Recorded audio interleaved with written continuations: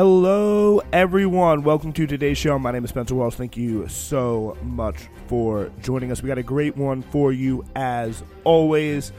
We are starting on the show today with Donald Trump. He has been arraigned. He was arraigned yesterday in Miami. Of course, all the good stories have to happen one day after we're on the air, just in between our shows, but whatever, it's all right. We will break down the indictment, what it means, the circus that it was, and what comes next for Donald Trump. Again, as we talked about in the last show, separating out the two categories of what is politically legitimate in the course of the crazy Republican primary and what is legally legitimate, which is kind of a completely different story and could make things a little bit tighter than the freewheeling GOP primary political world. Meanwhile, a new poll actually from Jacobin Magazine and YouGov finding that economic populism can't help progressives win with more working class voters. Also, another great piece from Oliver Eagleton. We won't go through all of it, but we'll go through a good chunk. What explains some of the authoritarian news coming out of Great Britain? And it's been quite a lot. There's actually manning down on the freedom to protest now. It's been pretty crazy. And we will end on a light note with probably one of the dorkiest videos I've seen in a while. Thanks so much. It's Newsflash.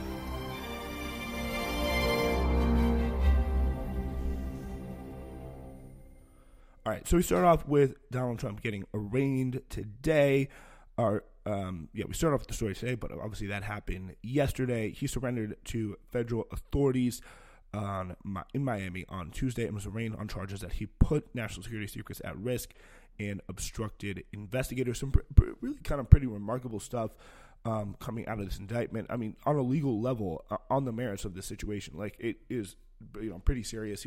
Showing these documents to these plans, top secret plans for North Korea, essentially to his friends, to Iran, showing the Kid Rock, and they kind of going, are you supposed to be showing me this? Did you classify this? And then of course we have the audio on tape, being like, of Trump being like, at least according to the indictment, being like, oh no, I'm not supposed to do this. Isn't that interesting? I'm just showing. Isn't that interesting? It was the exact phrase that he apparently used, which is just hilarious to me, honestly. And how many? We've seen stories of countless over the Trump years, especially these federal agents trying to get into, foreign agents, trying to get into some of Trump's clubs. That can lead all sorts of different directions. Very, very kind of interesting. He was booked, fingerprinted, and led to a courtroom on the 13th floor of the federal district court, where his lawyer entered a plea of not guilty on his behalf. Sitting among the spectators about 20 feet away was Jack Smith, the special counsel overseeing the investigation that led to the 38-count indictment of Trump and his personal aide, Walt Nauta, who was also present for the proceedings but did not enter a plea. He spent much of the arraignment with his arms folded in a grim expression. Trump did. And Smith, who the New York Times is describing here as a flinty former war crimes prosecutor, honestly probably was not very busy. I'm going to go out on a limb and say through the grand scheme of his career, but that's okay. He was apparently did not exchange either a word or a glance. The 15-minute hearing, both mundane and momentous, marked the start of what is sure to be a months-long process of bringing Trump to trial against the backdrop of a presidential race in which he is the frontrunner for the Republican nomination. He's also obviously been charged in Manhattan and is now, this is over the, he's got two kind of more looming legal situations, which is the Fulton County, Georgia, scrutinizing his efforts to reverse the election and in Georgia in 2020, and a federal investigation into Trump's efforts to retain power and in the ensuing January 6, 2021 assault on the Capitol by a pro-Trump mob. The outside of the courthouse amid a heavy police presence, Small groups of pro-Trump demonstrators voiced their support for the former president, who has denounced the indictment as the latest installment of a long-running, politically inspired witch hunt. And inside, Trump moved briskly through the process of becoming a defendant in a federal case, with the authorities seeking to minimize anything that could be interpreted as an attempt to further embarrass the former president. He was not required to have his mugshot taken. The government did not ask for travel restrictions often imposed on those accused of serious crimes, and prosecutors seem willing to grant him generous bond terms without demanding cash bail. So yeah, definitely something, which I think is probably for the smartest, because he did do some pretty crazy things. And the fact that he's in here, I think, is a kind of a sign that, at least we have some sort of ability to get powerful people in. It's a very, very small ability to hold powerful people accountable. As we talked about in the last show, it's because he did a crime that was isolated, kind of outside the system, just for the benefit of himself and a few others, not for the benefit of many other people, and kind of over time, like committing war crimes, that someone like Jack Smith apparently would have to prosecute. But I think for just the general trust, if we're really trying to ensure that the country doesn't go into civil war, excessively humiliating President Trump probably would not be the way to do it. But obviously, if he'd been any other person, he probably would have been treated a fair bit differently. I just want to go through. I mean, I'm sure you've heard at this point about the documents in the ballroom, documents in the bathroom with the chandelier, in the incredibly low toilet everyone's been referencing online. Trump told employees to move his very important papers to a more public location. He directed that a storage room on the ground floor of the Mar-a-Lago club be cleaned out so that it could be used to store his boxes. I love my boxes, folks. The hallway leading to the storage room could be reached through multiple entrances, including the one accessible from the Mar-a-Lago club pool patio through a doorway that was often kept open. The storage room was near the liquor supply closet, linen room, lock shop, and various other rooms.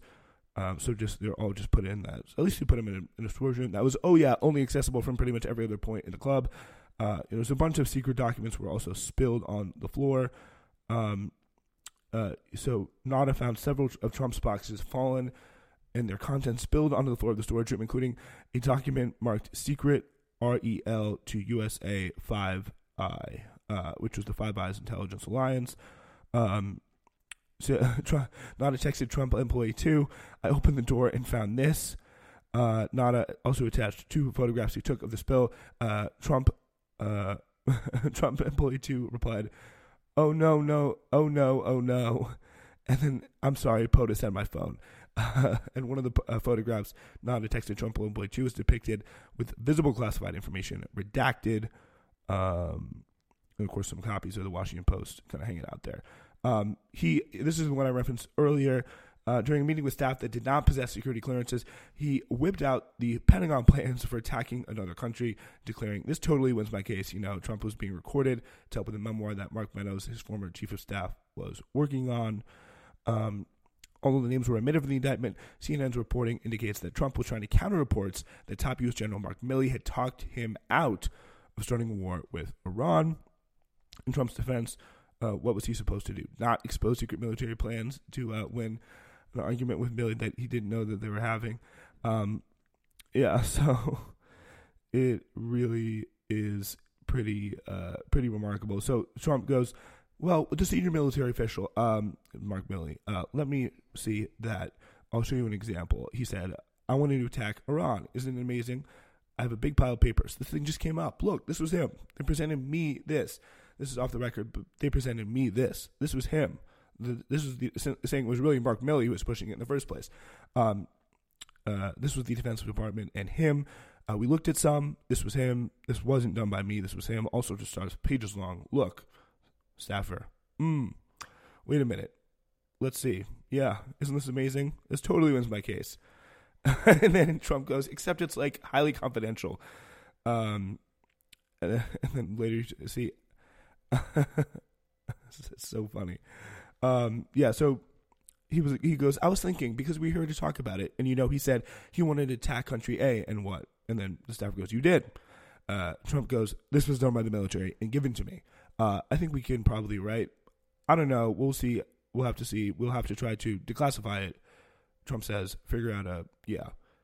The staffer says, see, as a president, I could have declassified it, Trump says. And then the staffer goes, yeah. And then Trump goes, now I can't, but this is still a secret. And then Trump goes, isn't that interesting? That is just hilarious. He also shared a classified map with a political operative. The National Archives asked for the documents, so he moved them to his residence, just kind of moving them around. Nana told the FBI he didn't know anything about the boxes that he was moving, which apparently was false. But apparently, Trump allegedly suggested to lie to the feds to protect, quote, my boxes. It's like my precious, something like that. There's a list of things here that was in the New York Magazine. Apparently, he apparently praised Hillary Clinton for deleting those 30,000 emails. Apparently, he said that was the one who deleted all of her emails, the 30,000 emails, because referring to an attorney, because they basically dealt with her scheduling and her going to the gym and her having beauty appointments, and he was great. And so she didn't get in any trouble because he said that he was the one who deleted them. So apparently Trump related to the story more than once that day. He was plucking. This is a very good one. So he made apparently a plucking motion. So Trump and Attorney 1 then discussed what to do with the Redwell folder containing documents with classification marking, and whether Trump Attorney 1 should bring them to his hotel room and put them in a safe place there. During that conversation, Trump made a plucking motion as memorialized by Trump Attorney 1. Quote, he made a funny motion as though, well, okay, why don't you take them with you to your hotel room, and if there's anything really bad in there, you can pluck it out. And that was the motion he made. He didn't say specifically pluck it out, but he made a plucking motion in this guy's interpretation. Apparently a Trump family member, Melania, texted, good afternoon, Walt. I saw you put boxes to POTUS room, just FYI, and I will tell him as well. Not sure how many he wants to take on Friday on the plane. But why does she call her own husband POTUS? You gotta call me POTUS, Melania. That's the only way. We will not have any room for them. Plane will be full with luggage. Thank you. And she puts not in all capital letters. And then Nada goes, good afternoon, ma'am. Thank you so much. And I put a little smiley face emoji. I think he wanted to pick from them. I don't imagine he wanted to take all the boxes. So again, just Trump hijinks, Trump world hijinks, just one of the best stuff right there. But yeah, it'll be very, very interesting to see what comes next as he goes to trial. He's been assigned with the judge Eileen Cannon, who earlier handled a lawsuit he filed challenging the FBI's court-authorized search of his Florida State Club in Mar-a-Lago. Ruling in Trump's favor in that case by Judge Cannon, who was nominated by Trump, lives later overturned by an appeals court that was sharply critical of her legal reasoning. But Tuesday's hearing was overseen by Magistrate Judge Jonathan Goodman. Magistrate judges handle many of the routine procedural aspects of court cases. Nada was unable to enter a plea because he still lacked local counsel. Judge Goodman set a hearing for June 27th for Nada to enter a plea. Trump and Nada were ordered by Judge Goodman not to discuss the criminal case, even though the two work closely together and practically see each other every day. And all discussions of their case apparently must go through the lawyers. I'm sure that's going to happen, for sure. But anyway, let's go on to our next story. A really interesting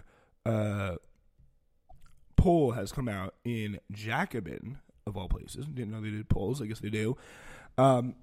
Talking about working class voters as the recent defeat of progressive Philadelphia mayoral candidate Helen Gim vividly demonstrated. Progressives like Democrats broadly continue to struggle with working class voters. Progressives hardly ever run outside of deep blue districts, and then where they typically depend on middle class constituencies for their victory. And with notable exceptions like Fetterman in 2022, they often fail to compete effectively in heavily working class areas when they do run. Since 2020. However, at least some of the progressives have begun to recognize the scale of the problem, dedicating more attention to bread and butter economic issues they hope will resonate with working class voters in re-engaging the labor movement, which honestly, progressives have had problems with white working class voters, black working class voters, everywhere in between. So this is, they apparently already did a study on this, but it left some questions unanswered, including which elements of economic populism are most critical for persuading working class voters.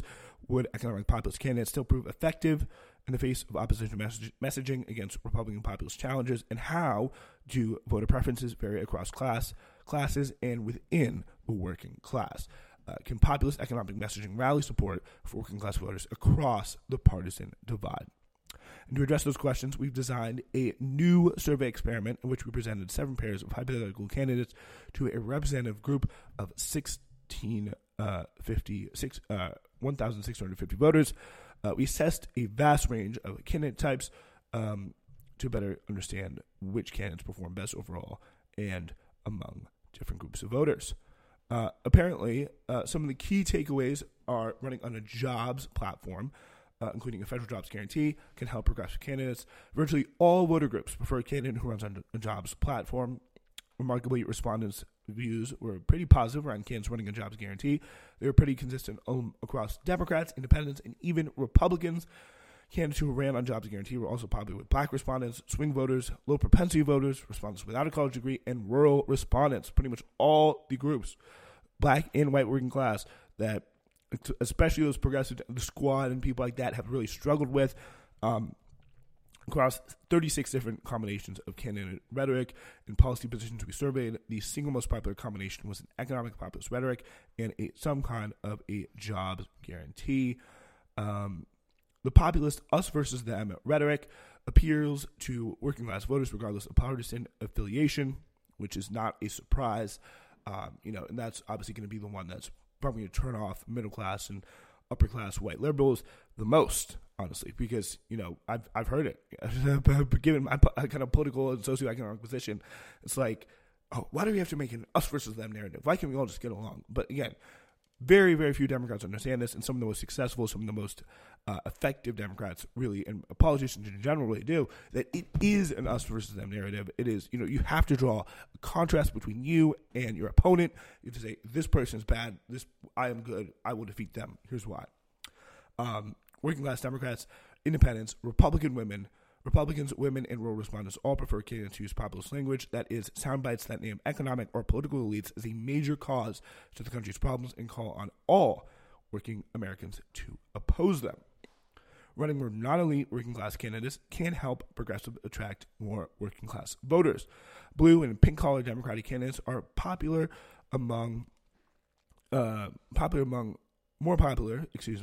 than professional and or upper class candidates, which is, pretty interesting and pretty important to say. Some of the most preferred kind of occupations, I guess, are middle school teacher, construction worker, doctor, etc.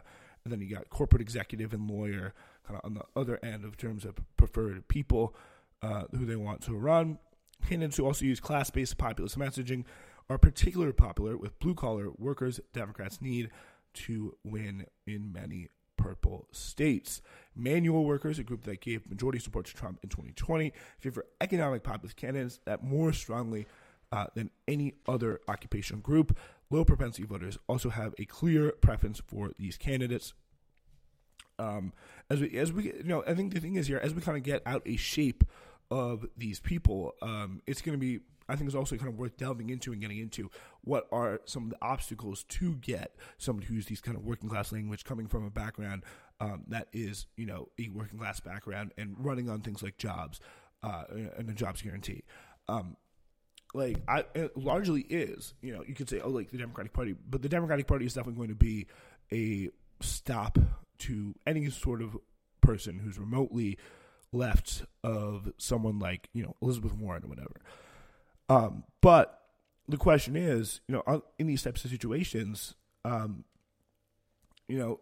we going to have the right institutions, the right people in place to kind of go past that kind of college college-educated mindset, this kind of like, this type of candidate that gives off like, that really does kind of dominate the think tank world, the kind of professional activism world that, I went to college, I know how to do it. We're talking about, intersectionality and racing class, like all that kind of stuff that's like, and so when start breaking out the lingo, essentially, and on a political front, this is obviously not to kind of attack the merits of some of those discussions, which are obviously very, very important to have.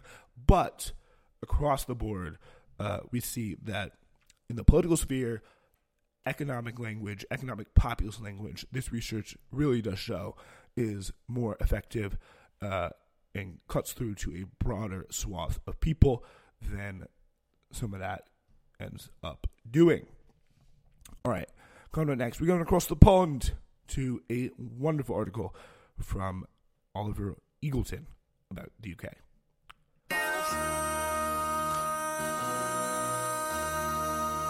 MC, make another hit. This ain't what you want. Project. This ain't what you want. This ain't what you want. You're listening to Newsflash right here on the Spencer Walsh Radio Network. Help us grow our audience. Subscribe, rate, and review our show on whatever podcast platform you're listening on. Thank you very much. All right, so we are taking you to the UK today. And we're talking about with Oliver Eagleton, has a new article out. So it really has been pretty remarkable. I don't know if you knew, but here's a breakdown here, which is pretty interesting. He writes, for onlookers, Britain's repressive turn is something of an enigma. Why are restrictions being tightened on public protest, journalism, trade unionism, in a country where civil unrest is virtually absent? Which is quite notable. I was like, you had some kind of labor strike, stuff like that. That has certainly been kind of tamped down upon by the political establishment in the UK. But the really remarkable thing is that, when it comes down to it, there is not that much in the way of protest. But again, they are cracking down enormously on some of this stuff. Like, having a protest that is, too loud, or, a protest where you literally do not coordinate with the police ahead of time is essentially illegal and grounds for arrest. Like, I think the King's coronation, if you look at some of the stories that kind of came out of that a few weeks ago, where we had just people who were, handing out, rape alarms to people outside of like nightclubs in London, were arrested because of a, supposed plot to attack the King's horses with them or something.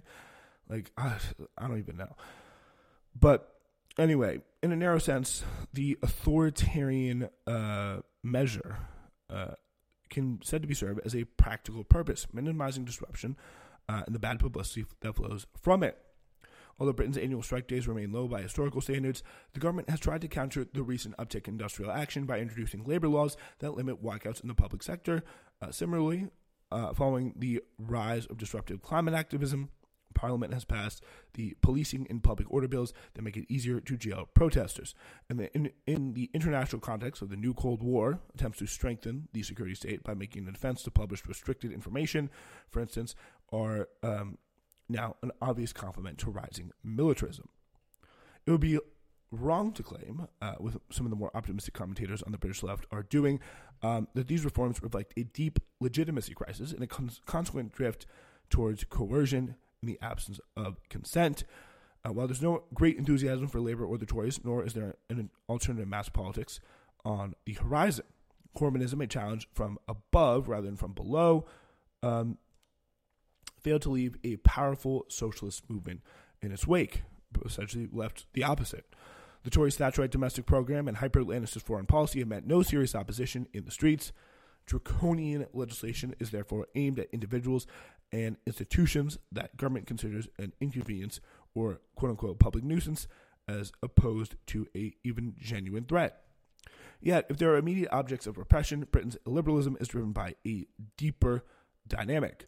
It is among those things among other things, in response to the country's ongoing economic malaise, characterized by sustained stagnation, literal decline, and repeated failure to recover from severe shocks adequately. As Adam Tooze has written, the precarious growth of the model of the new labor years, based on a puissant financial sector, cheap credit, and asset bubbles, was destabilized by the banking crisis of 2008. Since then, the country's traditional boom and bust cycle has been replaced by an unprecedented decline of relative productivity. In the hope of attracting investment, David Cameron's Tory Lib Dem coalition pursued an austerity agenda that further undermined the conditions for growth by stopping state capacity and impeded UK's response to subsequent tremors, first Brexit, then the pandemic, and now the war in Ukraine. If the forecasts are correct, the country's annual growth rate will be a miserable 0.2% in years leading up to the 2024 election. Whoever enters Downing Street will face a series of chronic problems, recently itemized by the Financial Times, including declining real incomes, barriers to expanding the labor force, atrophied public services, and capital markets unsettled by the cost of borrowing. Neither party is willing to contemplate a serious economic realignment in the scale of this bleak conjecture. Though they disagree on the modern points of scale and emphasis, the shared priority is to restore fiscal credibility by starving the public sector of funds while using modest supply-side reforms to quote-unquote stimulate growth. Both have conceded that the state must step in to contain the cost of living crisis and swap public for private ownership in areas where the market is swap public for private ownership. So maybe public nationalize or make some things public. Yet even Labour's tentative steps towards an active green industrial policy have been halted for fear of exceeding public spending limits. Yeah, it really is kind of a remarkable thing going on in Britain. And I think it is kind of a little bit different from, what we have here because of the economic conditions are so different. Like in the UK, it almost seems like to a certain extent, like there is no new ideas by any stretch of the imagination. And the old ideas have completely stopped working. Like there is no kind of forward momentum. There is just the flattening of political possibility into a very, very small window. And that window is just letting in, tons and tons of just like cold air, essentially, which is really, really remarkable. And when it comes down to it, both Labor and Conservative, you're going to see the same kind of impulses of control because that, whether it be on unions, whether it be on protests, whether it be on anything else like that, any kind of like source of activism, whatever, it is going to be very, very hard to kind of imagine properly what a new future could be from that, because that these kind of controls is kind of as Eagleton says here, kind of a response to the economic malaise is playing a very very big role in this response. And just at a certain point, like what else can you do, right? Like, just throw your hands up in the air, just take a big sigh, because that essentially is all that comes down to. All right. That being said, let's move on now to our final story. And we are talking about Insider Global. This is a pretty good video. So the main character in said video, which actually comes from the New York Post, is Nicholas Carlson, who's the global editor-in-chief of Insider. So he is apparently he's been viral before, which is always a good sign. Yeah, so he kind of embarrassed on not understanding how the mechanisms of the government work. Again, this here is from Discourse blog. So Insider employees are currently on strike. Guessing they're not getting that global editor-in-chief money, but they've also put up some flyers about it in Carlson's Brooklyn neighborhood, which have Carlson's face on them. So it's probably something that he does not like. Is he?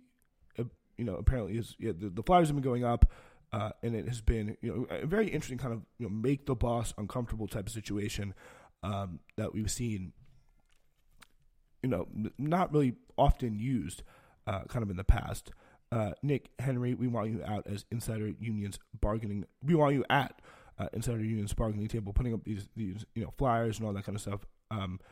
So here's some of this. Have you seen this millionaire CEO? Meet your neighborhood, Nick Carlson, editor-in-chief of Insider Incorporated. Help us tell him that you're just putting this up all in his neighborhood, all throughout Brooklyn, which is kind of a very interesting, Windsor Terrace and Park Slope, where Blodgett, who's the CEO, and Carlson both reside.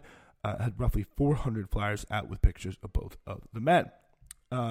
Apparently, has been caught on tape going around and carrying down all union flyers. So yeah, it's a very, very interesting situation.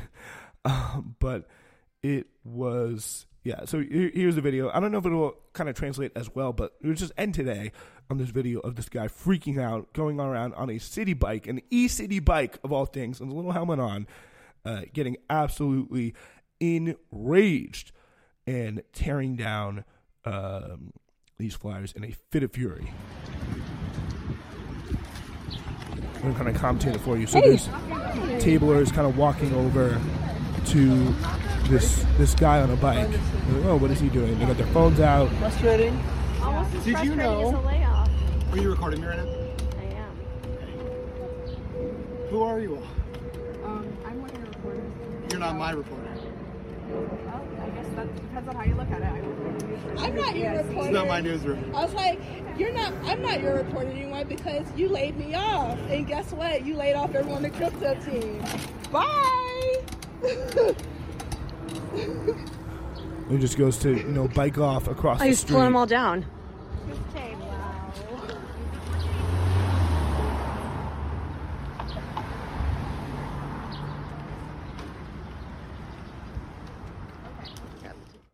Yeah, so even when you're a millionaire, head of global editor-in-chief, right, of a newsroom, probably someone who has literally no journalistic experience, you are still reduced to going around your neighborhood, sweaty as hell on a city bike, and ripping down all these employees' flyers that they put up, which, by the way, I think is a perfectly great strategy. Hope that Insider Union wins this fight, secures stronger conditions for journalism, and we will see you on Friday.